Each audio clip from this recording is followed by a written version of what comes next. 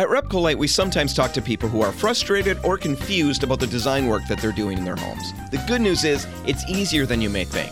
I'm Dan Hansen, and this is A Minute at Repcolite. Now, the reason it gets frustrating is because there are a number of mistakes that we make when we're pulling a space together. And it's these mistakes that so completely trip us up.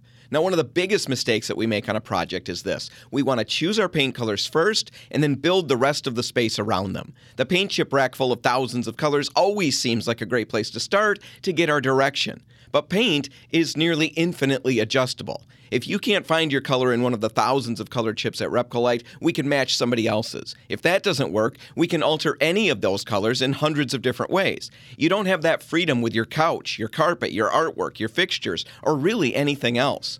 So choose all of those items first, and then end with a trip to the paint store. It's going to work out so much better for you. I'm Dan Hansen, and that's A Minute at Repcolite.